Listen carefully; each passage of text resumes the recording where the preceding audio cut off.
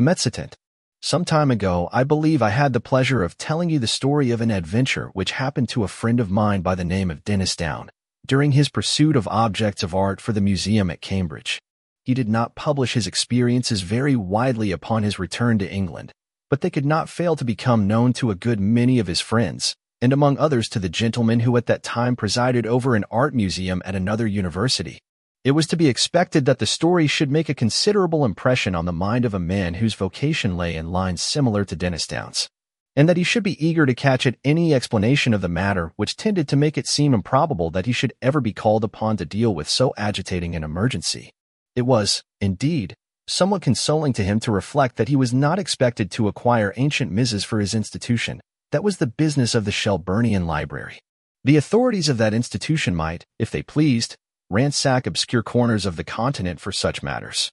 He was glad to be obliged at the moment to confine his attention to enlarging the already unsurpassed collection of English topographical drawings and engravings possessed by his museum. Yet, as it turned out, even a department so homely and familiar as this may have its dark corners, and to one of these Mr. Williams was unexpectedly introduced.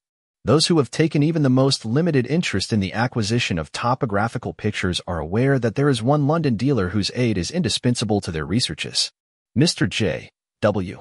Britnell publishes at short intervals very admirable catalogues of a large and constantly changing stock of engravings, plans, and old sketches of mansions, churches, and towns in England and Wales. These catalogues were, of course, the ABC of his subject to Mr. Williams. But as his museum already contained an enormous accumulation of topographical pictures, he was a regular, rather than a copious, buyer. And he rather looked to Mr. Britnell to fill up gaps in the rank and file of his collection than to supply him with rarities. Now, in February of last year there appeared upon Mr. Williams's desk at the museum a catalogue from Mr. Britnell's emporium, and accompanying it was a typewritten communication from the dealer himself. This latter ran as follows. Dear Sir, we beg to call your attention to number 978 in our accompanying catalog, which we shall be glad to send on approval. Yours faithfully, J. W. Britnell. To turn to number 978 in the accompanying catalog was with Mr. Williams, as he observed to himself, the work of a moment, and in the place indicated he found the following entry. 978. Unknown. Interesting Mezzotint. View of a manor house, early part of the century. 15 by 10 inches, black frame. £2 It was not specially exciting, and the price seemed high. However, as Mr. Britnell, who knew his business and his customer, seemed to set store by it, Mr. Williams wrote a postcard asking for the article to be sent on approval, along with some other engravings and sketches which appeared in the same catalog. And so he passed without much excitement of anticipation to the ordinary labors of the day. A parcel of any kind always arrives a day later than you expect it, and that of Mr. Britnell proved, as I believe the right phrase goes, no exception to the rule.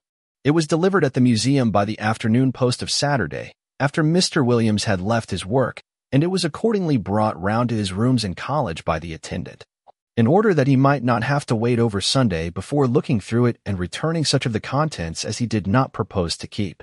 And here he found it when he came in to tea with a friend. The only item with which I am concerned was the rather large, black-framed Mezzotint of which I have already quoted the short description given in Mr. Britnell's catalogue. Some more details of it will have to be given, though I cannot hope to put before you the look of the picture as clearly as it is present to my own eye.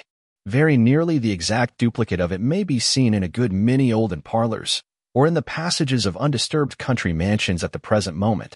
It was a rather indifferent Mezzotint, and an indifferent Mezzotint is, perhaps, the worst form of engraving known. It presented a full-face view of a not very large manor house of the last century, with 3 rows of plain-sashed windows with rusticated masonry about them, a parapet with balls or vases at the angles, and a small portico in the center. On either side were trees, and in front a considerable expanse of lawn. The legend A. W. F. sculpts it was engraved on the narrow margin, and there was no further inscription. The whole thing gave the impression that it was the work of an amateur. What in the world Mr. Britnell could mean by affixing the price of £2 to such an object was more than Mr. Williams could imagine. He turned it over with a good deal of contempt. Upon the back was a paper label, the left-hand half of which had been torn off. All that remained were the ends of 2 lines of writing. The first had the letters, Angley Hall, the second, Sex. It would, perhaps, be just worthwhile to identify the place represented, which he could easily do with the help of a gazetteer, and then he would send it back to Mr. Britnell, with some remarks reflecting upon the judgment of that gentleman. He lighted the candles, for it was now dark, made the tea, and supplied the friend with whom he had been playing golf, for I believe the authorities of the university I write of indulge in that pursuit by way of relaxation. And tea was taken to the accompaniment of a discussion which golfing persons can imagine for themselves, but which the conscientious writer has no right to inflict upon any non-golfing persons. The conclusion arrived at was that certain strokes might have been better, and that in certain emergencies neither player had experienced that amount of luck which a human being has a right to expect. It was now that the friend, let us call him Professor Binks, took up the framed engraving and said, "What's this place, Williams?" "Just what I am going to try to find out," said Williams, going to the shelf for a gazetteer. "Look at the back. Something lay Hall, either in Sussex or Essex. Half the name's gone, you see. You don't happen to know it, I suppose? It's from that man Britnell, I suppose, isn't it?" said Binks. "Is it for the museum?" "Well, I think I should buy it if the price was 5 shillings, said Williams, "but for some unearthly reason he wants 2 guineas for it.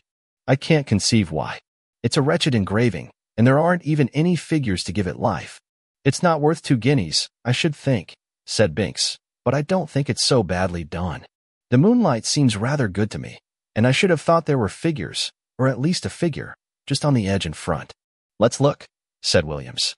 "Well, it's true the light is rather cleverly given. Where's your figure?" "Oh yes, just the head, in the very front of the picture." And indeed there was hardly more than a black blot on the extreme edge of the engraving, the head of a man or woman, a good deal muffled up, the back turned to the spectator, and looking towards the house. Williams had not noticed it before. "Still," he said, "though it's a cleverer thing than I thought, I can't spend 2 guineas of museum money on a picture of a place I don't know." Professor Binks had his work to do, and soon went. And very nearly up to Hall time Williams was engaged in a vain attempt to identify the subject of his picture. If the vowel before the ing had only been left, it would have been easy enough, he thought. But as it is, the name may be anything from Gestingley to Langley, and there are many more names ending like this than I thought. And this rotten book has no index of terminations. Hall and Mr. Williams's college was at 7. It need not be dwelt upon, the less so as he met their colleagues who had been playing golf during the afternoon, and words with which we have no concern were freely bandied across the table, merely golfing words, I would hasten to explain. I suppose an hour or more to have been spent in what is called common room after dinner. Later in the evening some few retired to Williams's rooms, and I have little doubt that whist was played and tobacco smoked. During a lull in these operations Williams picked up the Mezzotint from the table without looking at it, and handed it to a person mildly interested in art, telling him where it had come from, and the other particulars which we already know. The gentleman took it carelessly, looked at it, then said, in a tone of some interest, "It's really a very good piece of work, Williams. It has quite a feeling of the Romantic period.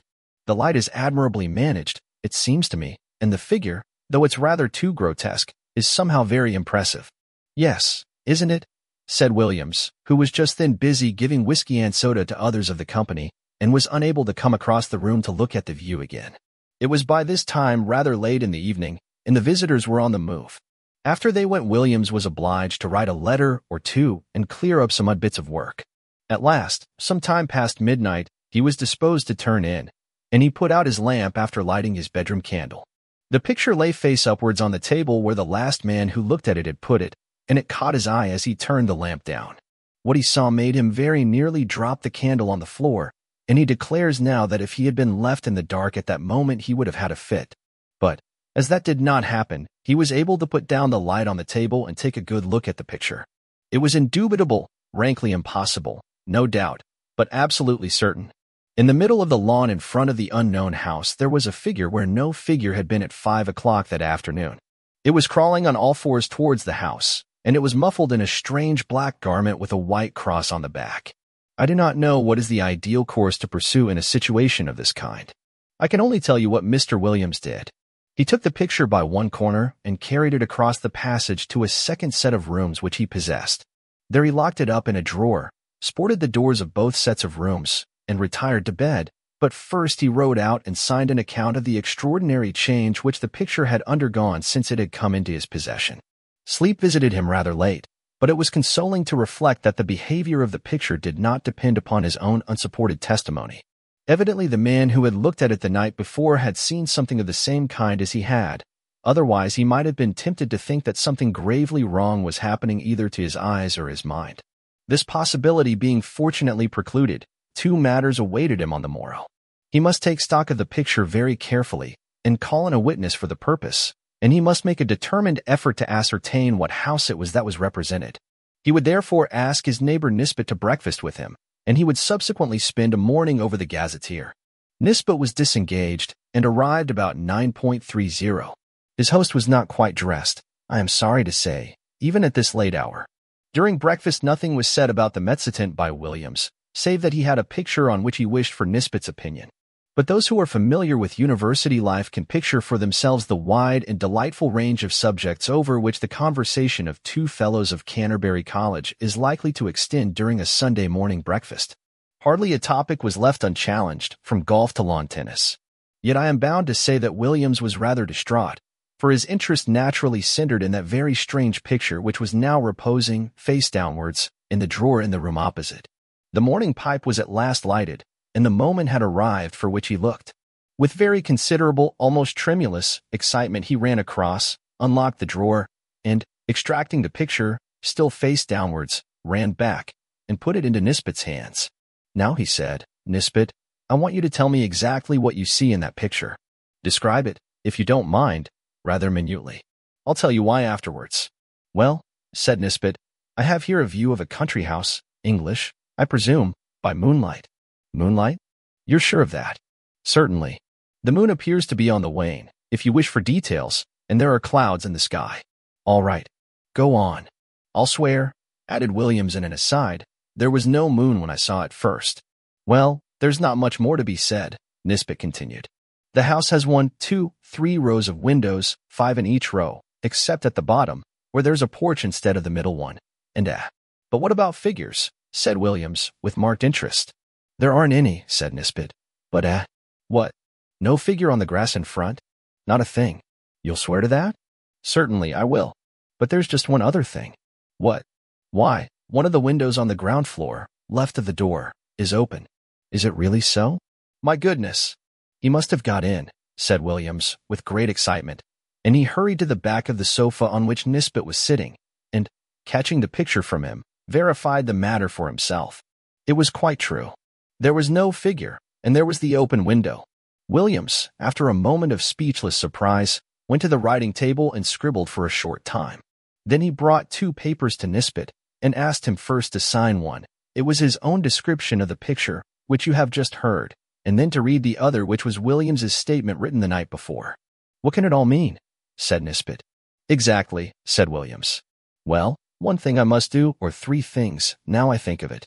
I must find out from Garwood, this was his last night's visitor, what he saw, and then I must get the thing photographed before it goes further, and then I must find out what the place is. I can do the photographing myself, said Nisbet, and I will. But, you know, it looks very much as if we were assisting at the working out of a tragedy somewhere. The question is, has it happened already, or is it going to come off? You must find out what the place is.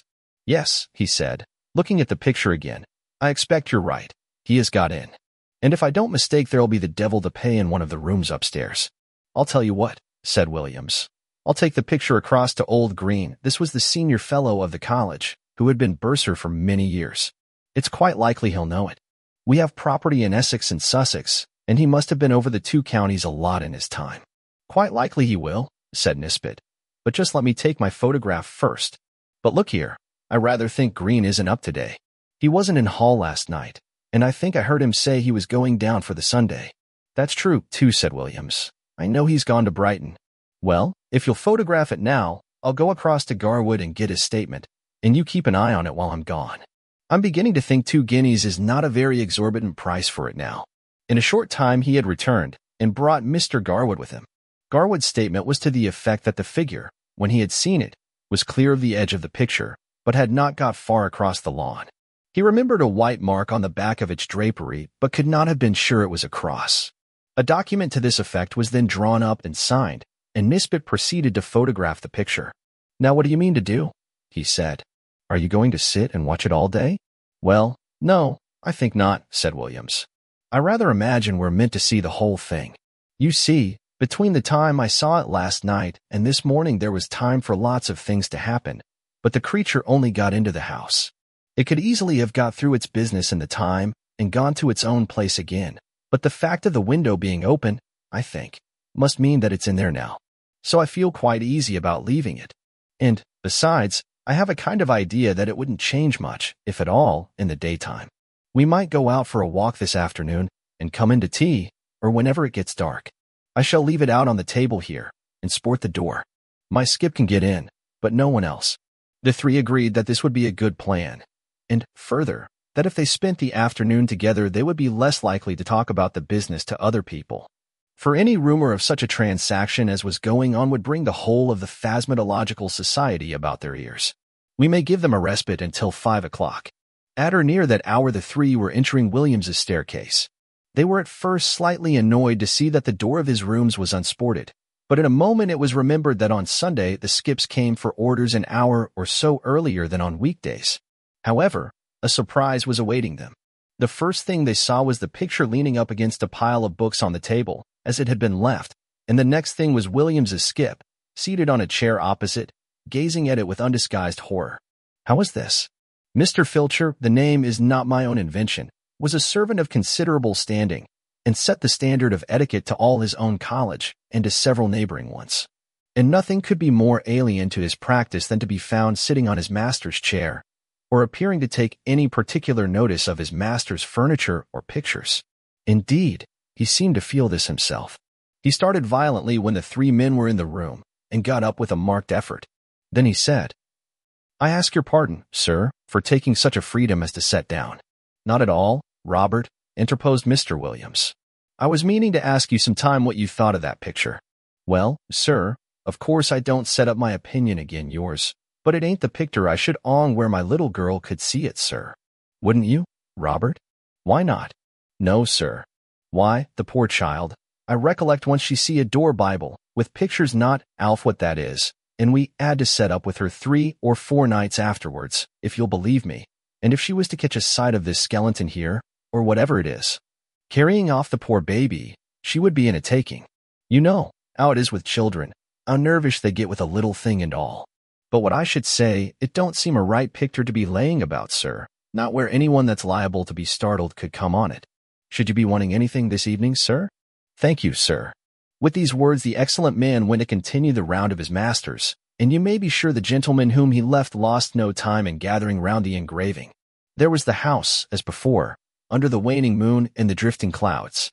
The window that had been open was shut, and the figure was once more on the lawn, but not this time crawling cautiously on hands and knees. Now it was erect and stepping swiftly, with long strides, towards the front of the picture. The moon was behind it, and the black drapery hung down over its face so that only hints of that could be seen, and what was visible made the spectators profoundly thankful that they could see no more than a white dome-like forehead and a few straggling hairs. The head was bent down, and the arms were tightly clasped over an object which could be dimly seen and identified as a child. Whether dead or living it was not possible to say. The legs of the appearance alone could be plainly discerned, and they were horribly thin. From 5 to 7 the three companions sat and watched the picture by turns. But it never changed. They agreed at last that it would be safe to leave it, and that they would return after Hall and await further developments. When they assembled again, at the earliest possible moment, the engraving was there, but the figure was gone, and the house was quiet under the moonbeams. There was nothing for it but to spend the evening over gazetteers and guidebooks. Williams was the lucky one at last, and perhaps he deserved it. At 11:30 p.m. he read from Murray's Guide to Essex the following lines. 16.5 miles, Anningley. The church has been an interesting building of Norman date, but was extensively classicized in the last century.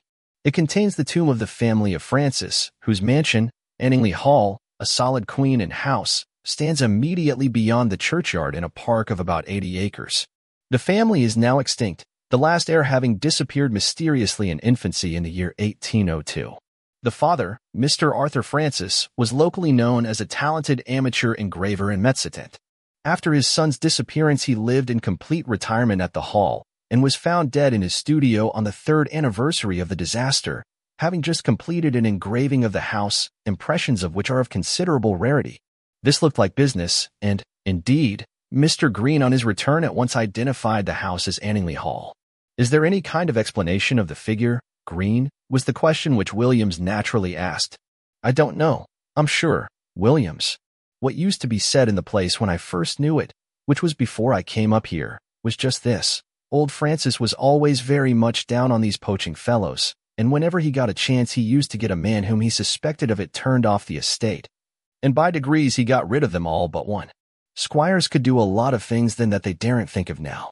Well, this man that was left was what you find pretty often in that country, the last remains of a very old family. I believe they were lords of the manor at one time.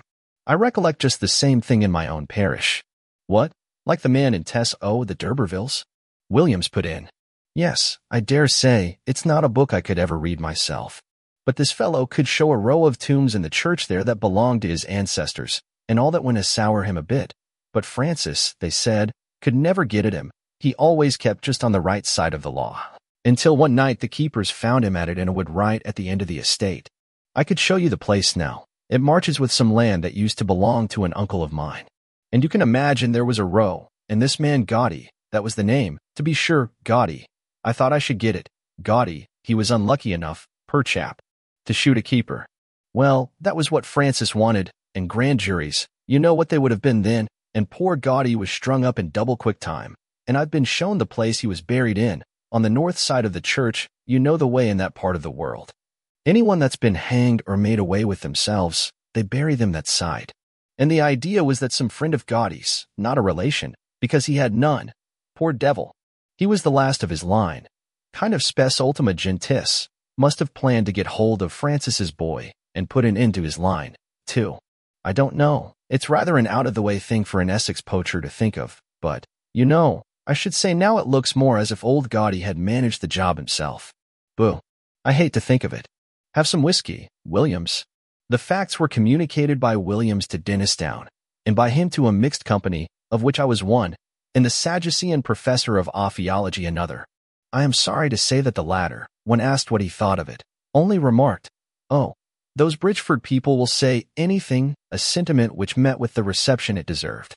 I have only to add that the picture is now in the Ashleyan Museum, that it has been treated with a view to discovering whether sympathetic ink has been used in it, but without effect. That Mr. Britnell knew nothing of it save that he was sure it was uncommon, and that, though carefully watched, it has never been known to change again.